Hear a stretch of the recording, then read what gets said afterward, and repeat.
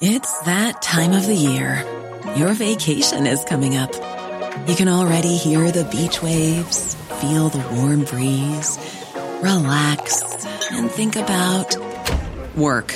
You really, really want it all to work out while you're away. Monday.com gives you and the team that peace of mind. When all work is on one platform and everyone's in sync, things just flow.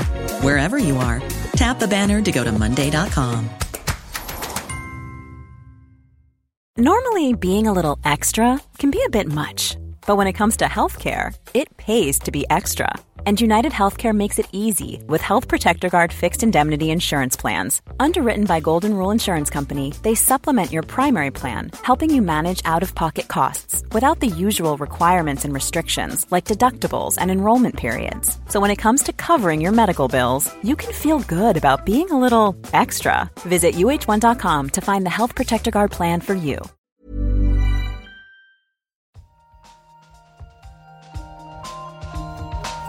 In an experiment. We don't know yet. Why is light so far? Like, it sounds so simple. They had no idea. But now the data speaks. I find this not only refreshing, but at some level astounding. Nature. Welcome back to the Nature Podcast. This week, how stretching skin leads to more skin. And the latest in DNA mapping news. I'm Shamini Bandel. And I'm Nick Howe.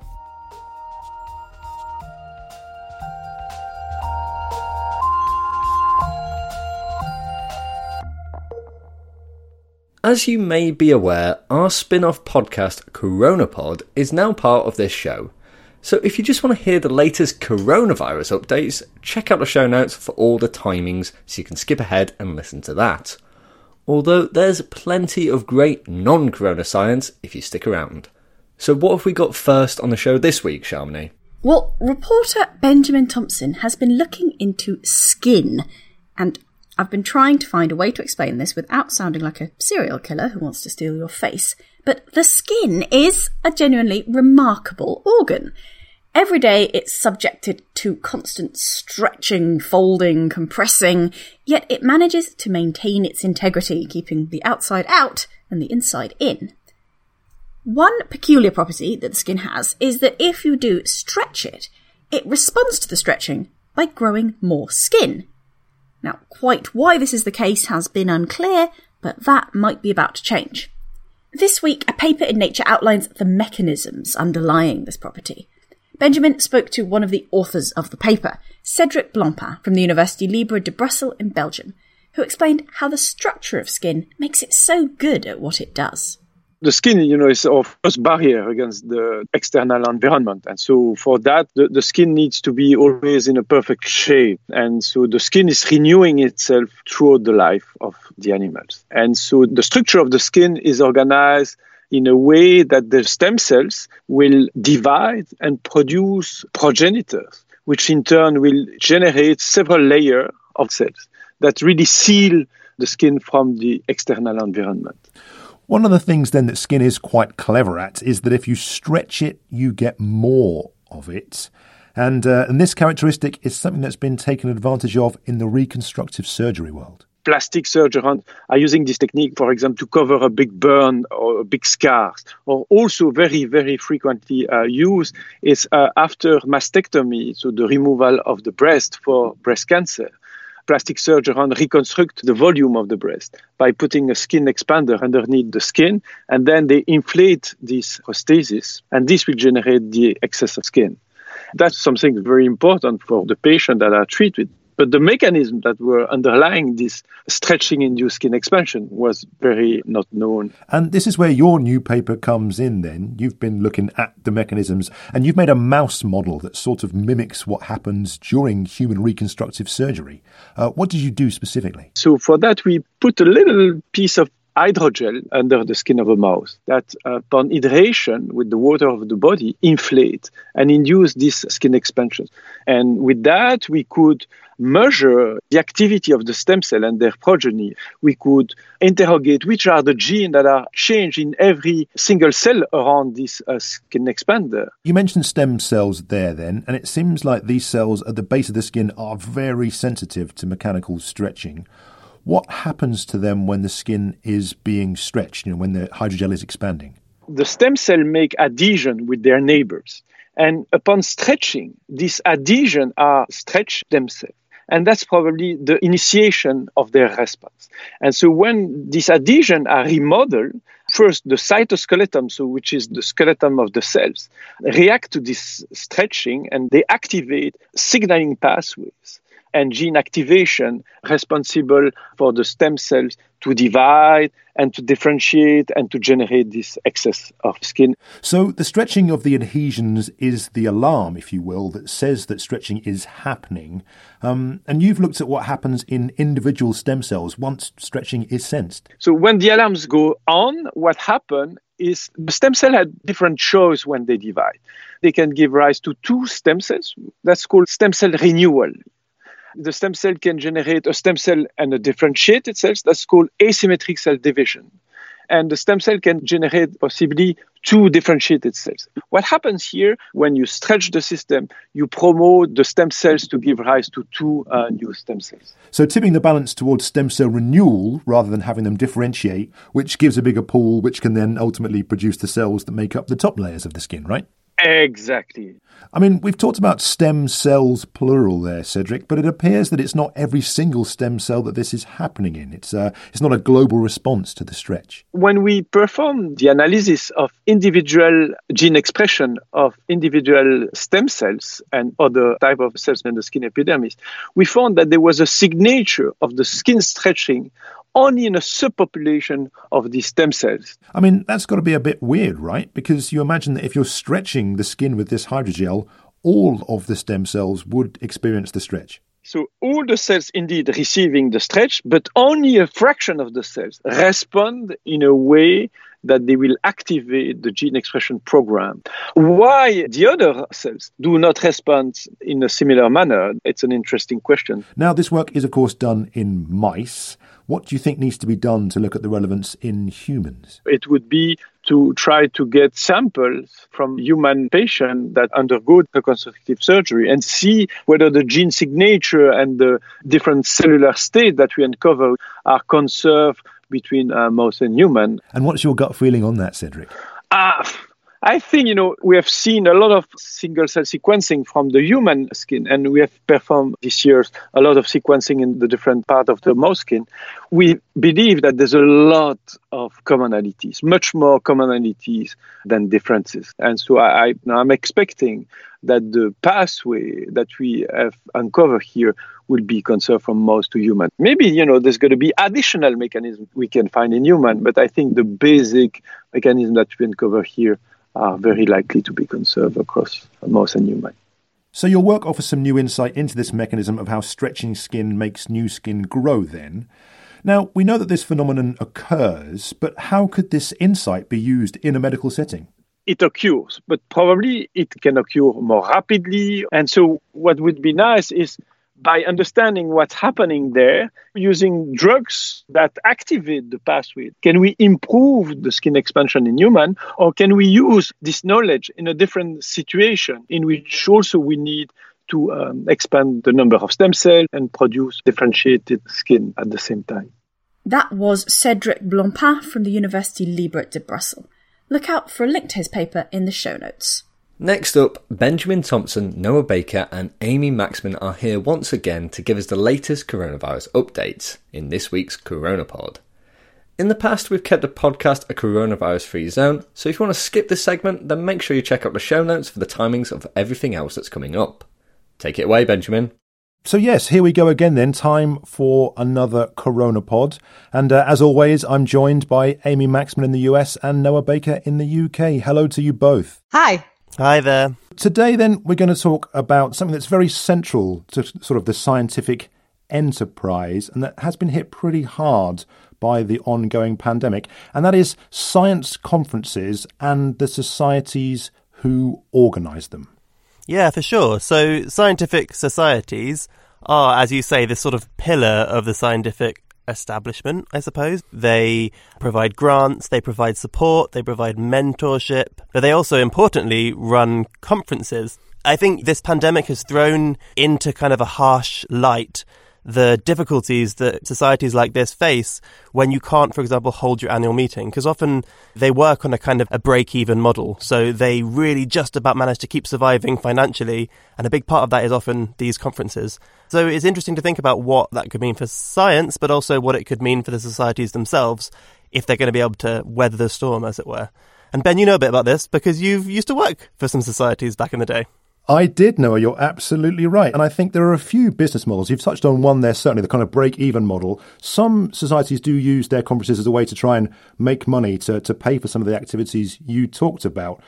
But obviously, come sort of, March time, I guess, in many cases, these things were cancelled with days' notice. And some of these figures that these societies could potentially lose are fairly staggering, upwards of $1 million in some cases, through things like, lost venue hire, registration reimbursement, and so on.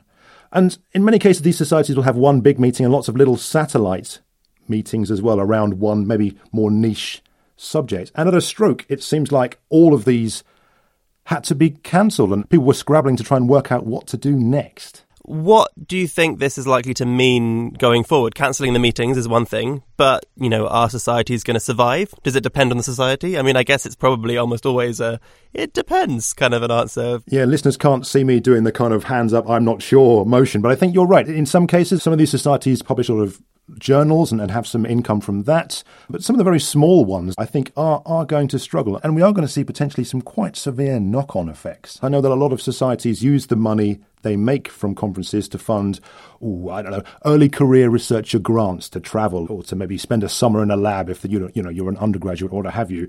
And these could be quite seriously affected. It seems like that would be such a hard thing. I'm thinking back to, when I went to grad school, especially I feel like early career scientists, meetings really are pretty important just for making those connections that you wouldn't otherwise have. It's just such a critical time period. I guess that part would worry me, in addition to, the ability to actually fund early career researchers to do things. Well, I said at the start that, yes, that conferences are sort of central in many cases to the scientific enterprise. And Amy, you're right. That's where, you kind of make these contacts. And I've done a little bit of research and I found there was a paper that came out a few years ago looking at what happened when a conference was cancelled in New Orleans in 2012 because of Hurricane Isaac. And this paper suggested a marked drop in collaborations arising between the people who would have attended, which I guess makes sense. But it does seem that cancelling conferences could have a palpable effect on science. I have to slightly hold my hands up here and say, unlike the esteemed Benjamin Thompson and Amy Maxman, I do not have a PhD and have not attended conferences as a scientist. I've attended conferences as a science journalist, but it's somewhat different. And I guess a question for both of you, as people that have been there in that guise, is, one of the ways that societies have suggested getting around this sort of problem of not being able to have real conferences is to have virtual conferences. So you could still meet. But I kind of wonder whether or not a virtual conference is going to meet all of the needs you've been talking about. Just thinking about it, yeah, I think the nice thing about putting conferences online is that more people can attend. And I think we've got numbers on that. And one of the stories that Nature ran, the American Physical Society said that they had more than 7,000 registrants for their virtual meeting, which is 4 times their usual number. So it does seem like more people can go. That's a plus. You cut down that barrier of cost all of a sudden. But can you have that moment where you talk to the speaker afterwards and get to know them? Maybe somehow, I guess the way to overcome that is people, I guess, would have to be more outgoing about being able to, say, email people from the meeting. But then also on the reverse, maybe the people who are later in their career have to be even more proactive about replying to those emails and making themselves available for virtual talks with people, which is kind of a big ask when we're all busy. I suppose another thing to add as well is there is this elephant in the room with conferences, which I think a lot of researchers might want to try to politely look the other way about when you talk about the reality, which is that they can have a really big carbon impact. So people traveling around the world to attend conferences, again, Nature ran some numbers, and the amount of carbon that is emitted by researchers going to conferences a year, it's not unreasonable to think that that comes up to the kind of emission of a small country.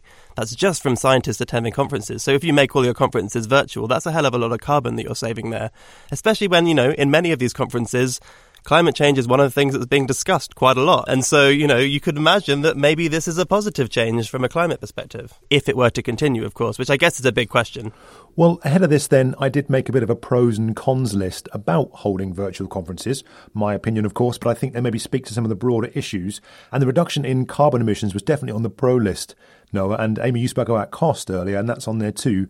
But there are other things too. I mean, some of the conferences I've been to, the maybe more forward-thinking, progressive ones, had sort of childcare creches as well for researchers bringing their kids. And I think it can be very, very difficult if you are a parent to sort of go to the other side of the world to deliver a talk. So maybe doing these things virtually levels the playing field. Ditto for people with disabilities who maybe struggle in some of these conference venues that aren't set up in a modern way that allows for everybody to come along. So I think those maybe are some of the pro aspects. But I come back to the cons, and I think, Amy, you mentioned some there. Is it harder to network? But I think in some cases, there's maybe an element of democratization as well. Like, I was terrified to ask a question of the big eminent scientist on the podium.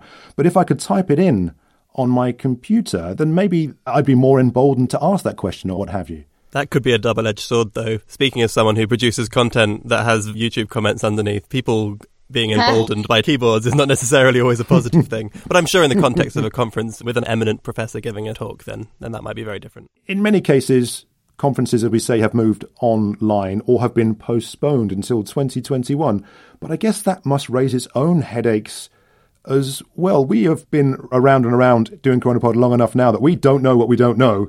And one of those things we don't know is, when does, inverted commas, normality come back? When can I spend, time in a room with 10,000 other physicists or biologists or chemists talking about science? It's also tricky because you have to make these calls early, right? If you're a society and you want to organise a conference, that doesn't get done overnight. You need time to book your venue and every single thing that happens at a conference. And there is a kind of a moment where you have to make a go, no-go on that. You have to make a decision about whether or not you're going to commit financially and risk the loss if things get cancelled further down the line. So it wouldn't surprise me if, conferences are not going to be happening as they were happening for a really long time, because it's going to be hard to make that financial commitment when we have such an unclear future. Yeah, I mean, I can say with experience, some places are booked 2, 3, 4, 5 years in advance. And so, yes, you're right. What that does to the hole in the balance books in the short term, I mean, who knows? I wonder if we'll start seeing some really creative approaches. For example, early in the Coronapod, I had talked about this COVID testing Slack group with 600 plus researchers on it. Like, can I imagine something similar for a society where during a conference, they can have a Slack group where they have different channels for different things to discuss, where it is almost like you're able to make it a little bit more intimate that way.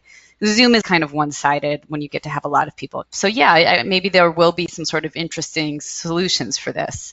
I guess a lot of what we're talking about is ways to sort of make a conference happen in the way that we know conferences happen, but virtually, for example. Like, rather than let's just change the whole concept of how a conference works at all. So instead of having one event once a year, why not have a Slack group that's open for 2 months that people can access in different timeframes? I think quite often in times of hardship, people come up with their most interesting solutions. So watch this space, I suppose, and see what people come up with. Yeah, I mean, one example of where sort of things were thrown together at the last minute was in Colorado, I believe, earlier this year. And you, Noah, spoke to our colleague Davide, who'd flown out there for the conference, and that was cancelled, with a couple of days' notice.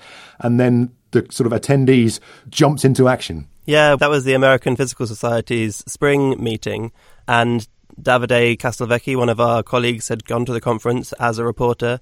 He'd arrived, and I think it might have been while he was on the plane, there was an email sent out that said, by the way, we're not going to do this conference anymore, but we're going to try to do some other things. And so he arrived in Colorado and then went, well, okay, what do I do? So he started talking to some people. I interviewed him sort of virtually through Skype back when that was a novelty to do. And he wanted to find out about how this was going to work. And he thought it was really interesting, this sort of virtual conference that was done on the fly. But now conferences have started to develop a bit more experience with these sorts of things. And then the American Physical Society, as Amy mentioned earlier on, has more subscribers to its virtual conference than ever before. And so it makes you think maybe there could be some kind of wholesale change here. People are learning quite quickly about how to make this stuff work. Well, let's leave it there then, Amy and Noah. Thank you so much, and I hope you'll join me for the next edition of Coronapod. Thanks, Ben. Thank you. And we'll hear more from the Coronapod team soon. Coming up in a minute, we'll be finding out the latest from DNA mapping project ENCODE. Right now, though, Dan Fox is back with the research highlights. Giving birth can be a painful experience. but not for women with a rare DNA variant that reduces the ability of neurons to send pain signals to the brain. Researchers studied 72 women who had recently given birth for the first time, including some who had not requested any pain relief during their labour. The team sequenced the new mother's DNA and found that the women who had forgone pain relief had a higher prevalence of a rare variant of a gene that may help control the activation of neurons. They also tended to feel less pain in subsequent tests. Experiments in mice showed this variant reduces sensitivity to electrical signals, and as a result it takes stronger contractions to activate pain-sensing nerves in the uterus. The researchers hope that modelling drugs on the protein made by the gene variant could lead to the development of new drugs to manage pain. Read that research in full at Cell Reports. The architects of ancient Greece built temples to last the ages, but they also kept accessibility in mind. Stone ramps found at many sites are thought to have allowed wheeled carts to deliver supplies. But a new paper suggests that many ramps, especially those at healing sanctuaries, served mainly to facilitate access for visitors with impaired mobility. For example, reconstructions at one sanctuary dedicated to the Greek god of medicine revealed ramp access to 9 small and large structures around the site. The temple's uncommonly generous supply of ramps could be evidence that they were built mainly with disabled visitors in mind.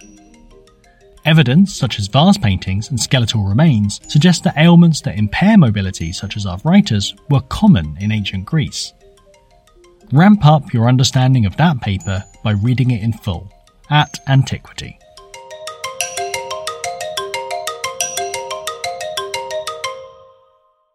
This week sees the publication in Nature of a huge number of papers relating to the third iteration of ENCODE, a project aiming to identify all the regions in the human genome involved in gene regulation. To find out more about ENCODE, Anand Jagatia has been speaking to one of the researchers who's been involved in the project from the start. The human genome is a code 3 billion base pairs long that contains the instructions for our cells to make proteins and, ultimately, us. In 2003, scientists successfully completed the Human Genome Project, managing to sequence every single one of these pairs. But it turns out that was just the beginning. It was like we had the blueprints for how to make a human, but no idea how to interpret it. What did this vast series of A's, T's, C's and G's actually encode? Researchers now think it contains between 21 and 25,000 genes for proteins, but there's also a huge amount going on in the rest of the genome. For one thing, lots of it doesn't code for protein at all. It codes for sections of RNA that have a function in and of themselves. And there are at least 1 million stretches of DNA in the genome, known as switches or elements, that are involved in turning genes on or off, or changing their levels of expression. Picking up where the Human Genome Project left off, ENCODE, which stands for Encyclopedia of DNA Elements, is an ambitious project to identify all of these elements and how they affect gene expression. This week, several papers on the third iteration of the project, ENCODE 3, have been published in Nature. Rick Myers, from the Hudson Alpha Institute for Biotechnology in the US, has been part of the project since it began. He explained to me why these areas of the genome are of such interest. You don't get to be a liver cell or a neuron by expressing the entire genome. You have subsets of the genes being activated and others being inactivated. And the hope was to identify these switches and what turns those switches on and off in different cell types. So when ENCODE started in 2003, it was a pilot project, really looking at only 1% of the genome. So then the second phase of ENCODE was to do that on a genome-wide level. And then ENCODE 3, that we're talking about now, greatly expanded that so that we're not only looking genome-wide, we're looking at a lot of different cell types and starting to learn a whole lot more detail of this atlas, essentially, like a collection of maps, but now putting these maps together so that they make sense. So can you give us a sense of the scale of this? How many of these switches have you identified in ENCODE 3? So now, with ENCODE 3, we've identified in the human genome, almost 1 million of these switches. There may be more of them. These are the ones we've identified in a few dozen different cell types. As an aside, we also, during this phase, did a mouse ENCODE project. There's several 100,000 in the mouse that are identified, and having the interplay between those two organisms, the data sets has been really helpful for interpreting the human genome, for instance. And part of ENCODE 3 was trying to figure out how these million or so switches affect gene expression when bound by different molecules in the cell, which could be proteins or even RNA. So what are some of the molecules that you were looking at? A big push was on the DNA binding proteins that are called transcription factors, proteins that bind to DNA or bind to other proteins bound to DNA and turn genes on or off or determine the levels of the genes in different cell types and at different times during development. And there are a lot of them. 1,600 of these means that we put a lot of our genome and the energy made into making cells into controlling when and where all the genes get expressed. In addition to what we call transcription factors, there are other more general DNA binding proteins that are called chromatin regulators. They play a role in what the whole genome looks like in a particular cell at any time, in terms of opening up regions of the genome for transcription or helping to keep them closed.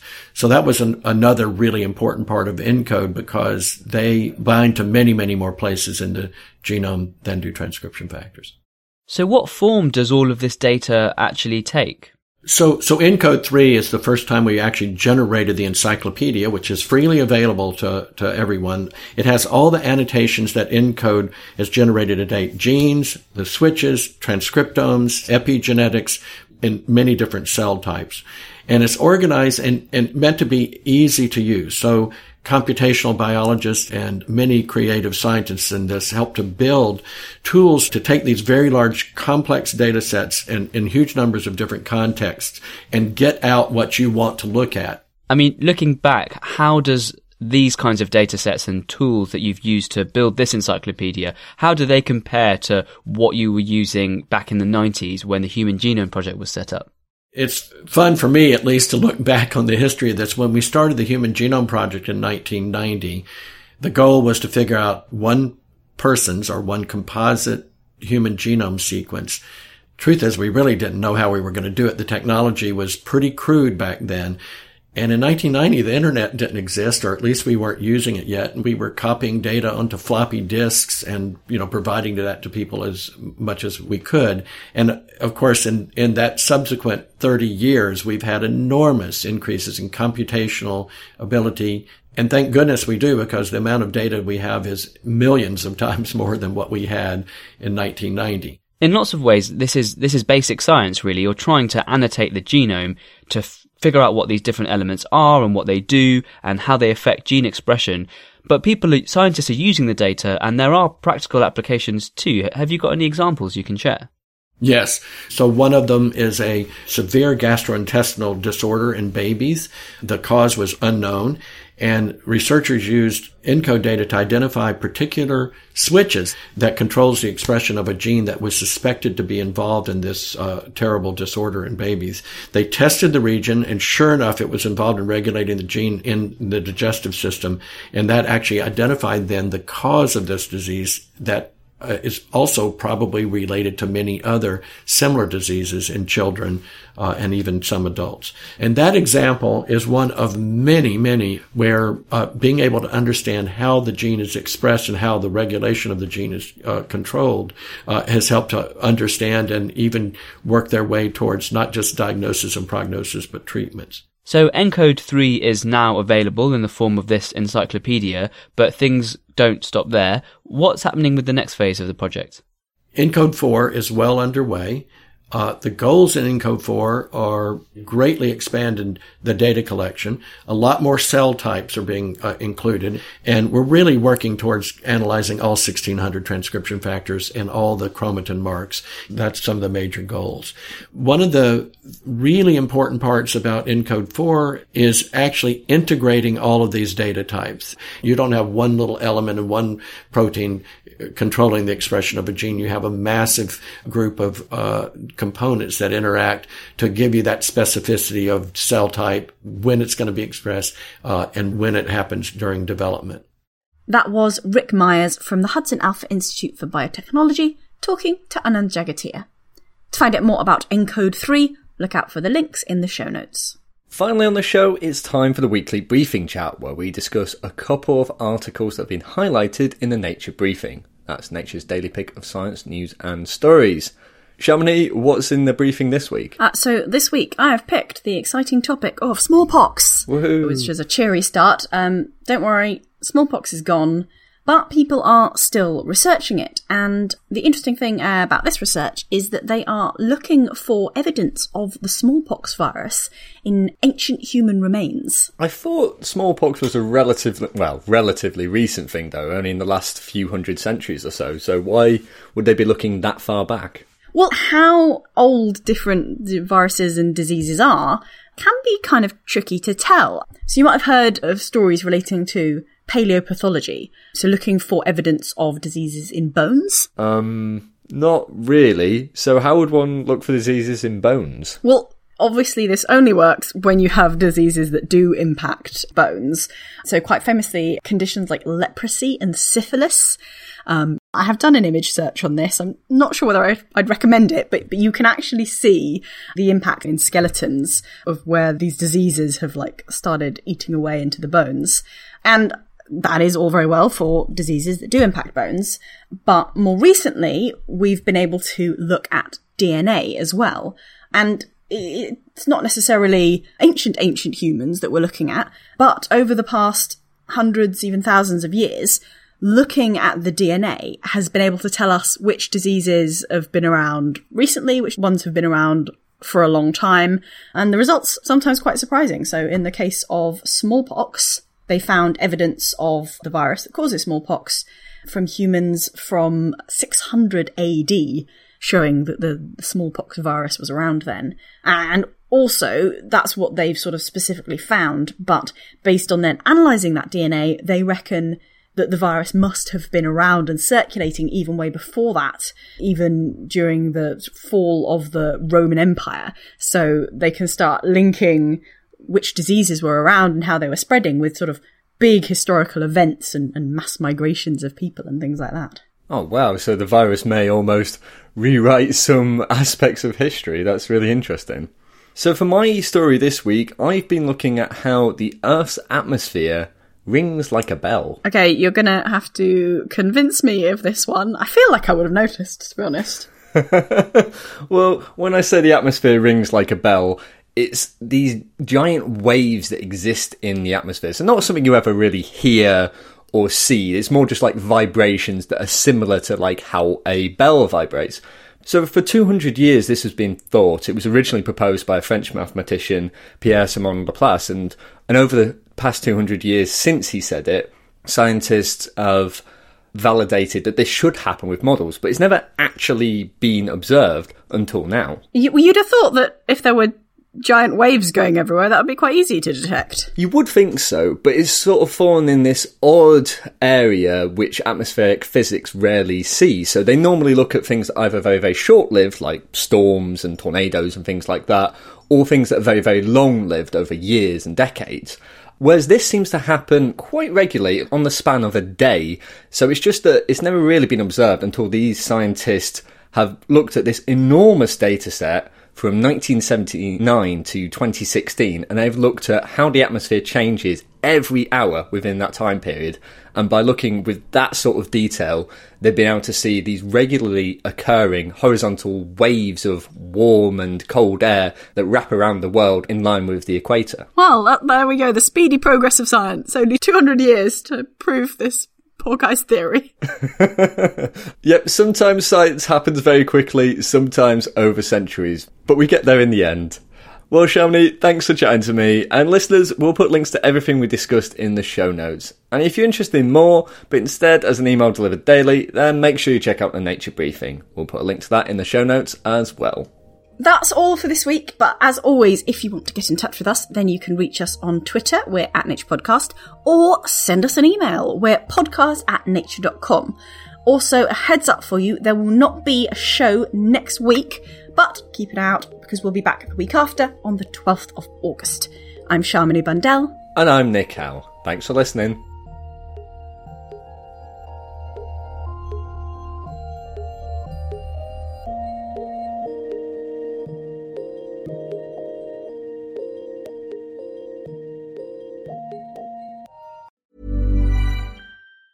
Hi, I'm Daniel, founder of Pretty Litter. Did you know cats tend to hide symptoms of sickness and pain? I learned this the hard way after losing my cat, Gingy. So I created Pretty Litter, a health monitoring litter that helps detect early signs of illness by changing colors, saving you money and potentially your cat's life. Pretty Litter is veterinarian developed, and it's the easiest way to keep tabs on your fur baby's health right at home. Go to prettylitter.com and use code ACAST for 20% off your first order and a free cat toy. Terms and conditions apply. See site for details. Normally, being a little extra can be a bit much, but when it comes to healthcare, it pays to be extra.